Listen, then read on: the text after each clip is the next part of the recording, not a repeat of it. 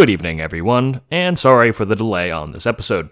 I decided to give myself the weekend off to celebrate Halloween a little bit more than usual this year. But anyway, if you'll recall, from last episode we covered the Renaissance era, where the exchange of information was leading to pain relief knowledge spreading around the world. After that, we first begin to enter the Industrial era, where science rapidly advances, and with it comes the first industrial production of morphine, which is what we'll start talking about today. By now in this season, you should be fairly familiar with opium, also known as the poppy plant, which is a plant that has pain-killing properties as well as being potentially addictive and dangerous. By the 1800s, it's already been in use for various pain-killing things for literally thousands of years, across multiple continents, but using the plant as a drug can be a bit imprecise. Individual plants might vary in their effect due to variations in the amount of the relevant chemicals, but once we as a species began to figure out chemistry, it became possible to identify specific chemicals that made opium do what it does. And with that came the idea that it could be possible to mass produce the relevant chemicals, which as it turns out is exactly what happens in the 1800s. This all got started in December 1804, with a German pharmacist named Friedrich Serturner. Serturner was the son of a surveyor and engineer in Germany, who unfortunately died when Serturner was quite young. Their family of 6 children was in dire financial straits, and so Serturner immediately began looking for work and was able to find an apprenticeship with a pharmacist at the young age of 16. I don't know about you, but I did not have a real job by 16, although times were probably a bit different 200 years ago. He worked for 4 years before taking and passing an exam that certified him to work as a pharmacist's assistant, and it was at that job that he discovered morphine along with a bunch of other stuff.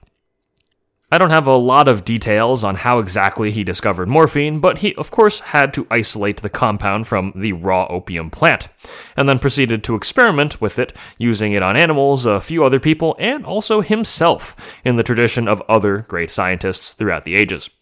Some sources seem certain that Serturner was addicted to morphine throughout his life, but other sources I found seemed less certain. It was around 1804 that Serturner discovered morphine, but it would be many more years before this discovery was appreciated, which is something we've also seen before on this podcast. He first sent a short note to a journal in 1805 and published an article that same year, both of which went completely unnoticed.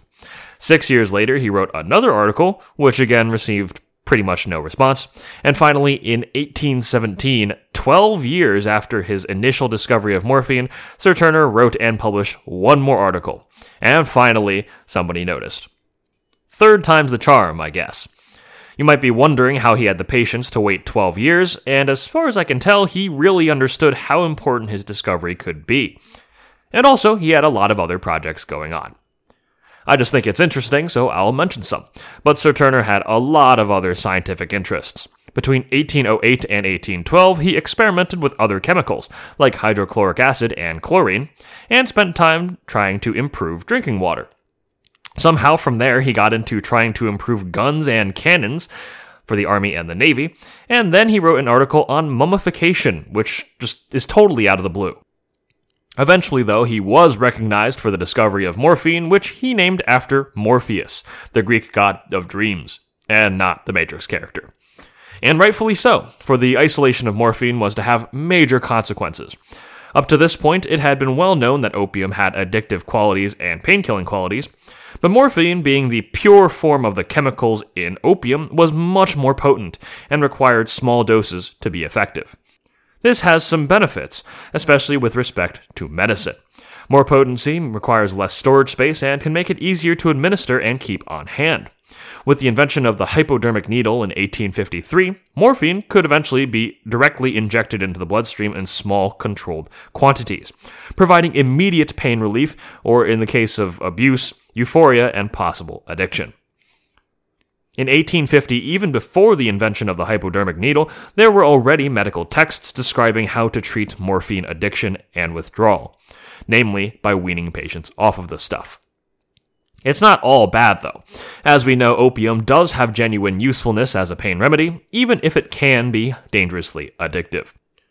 but the fact that it does have a legitimate medical use can also serve as a gateway to widespread addiction, and the late 1800s will see plenty of need for reducing pain.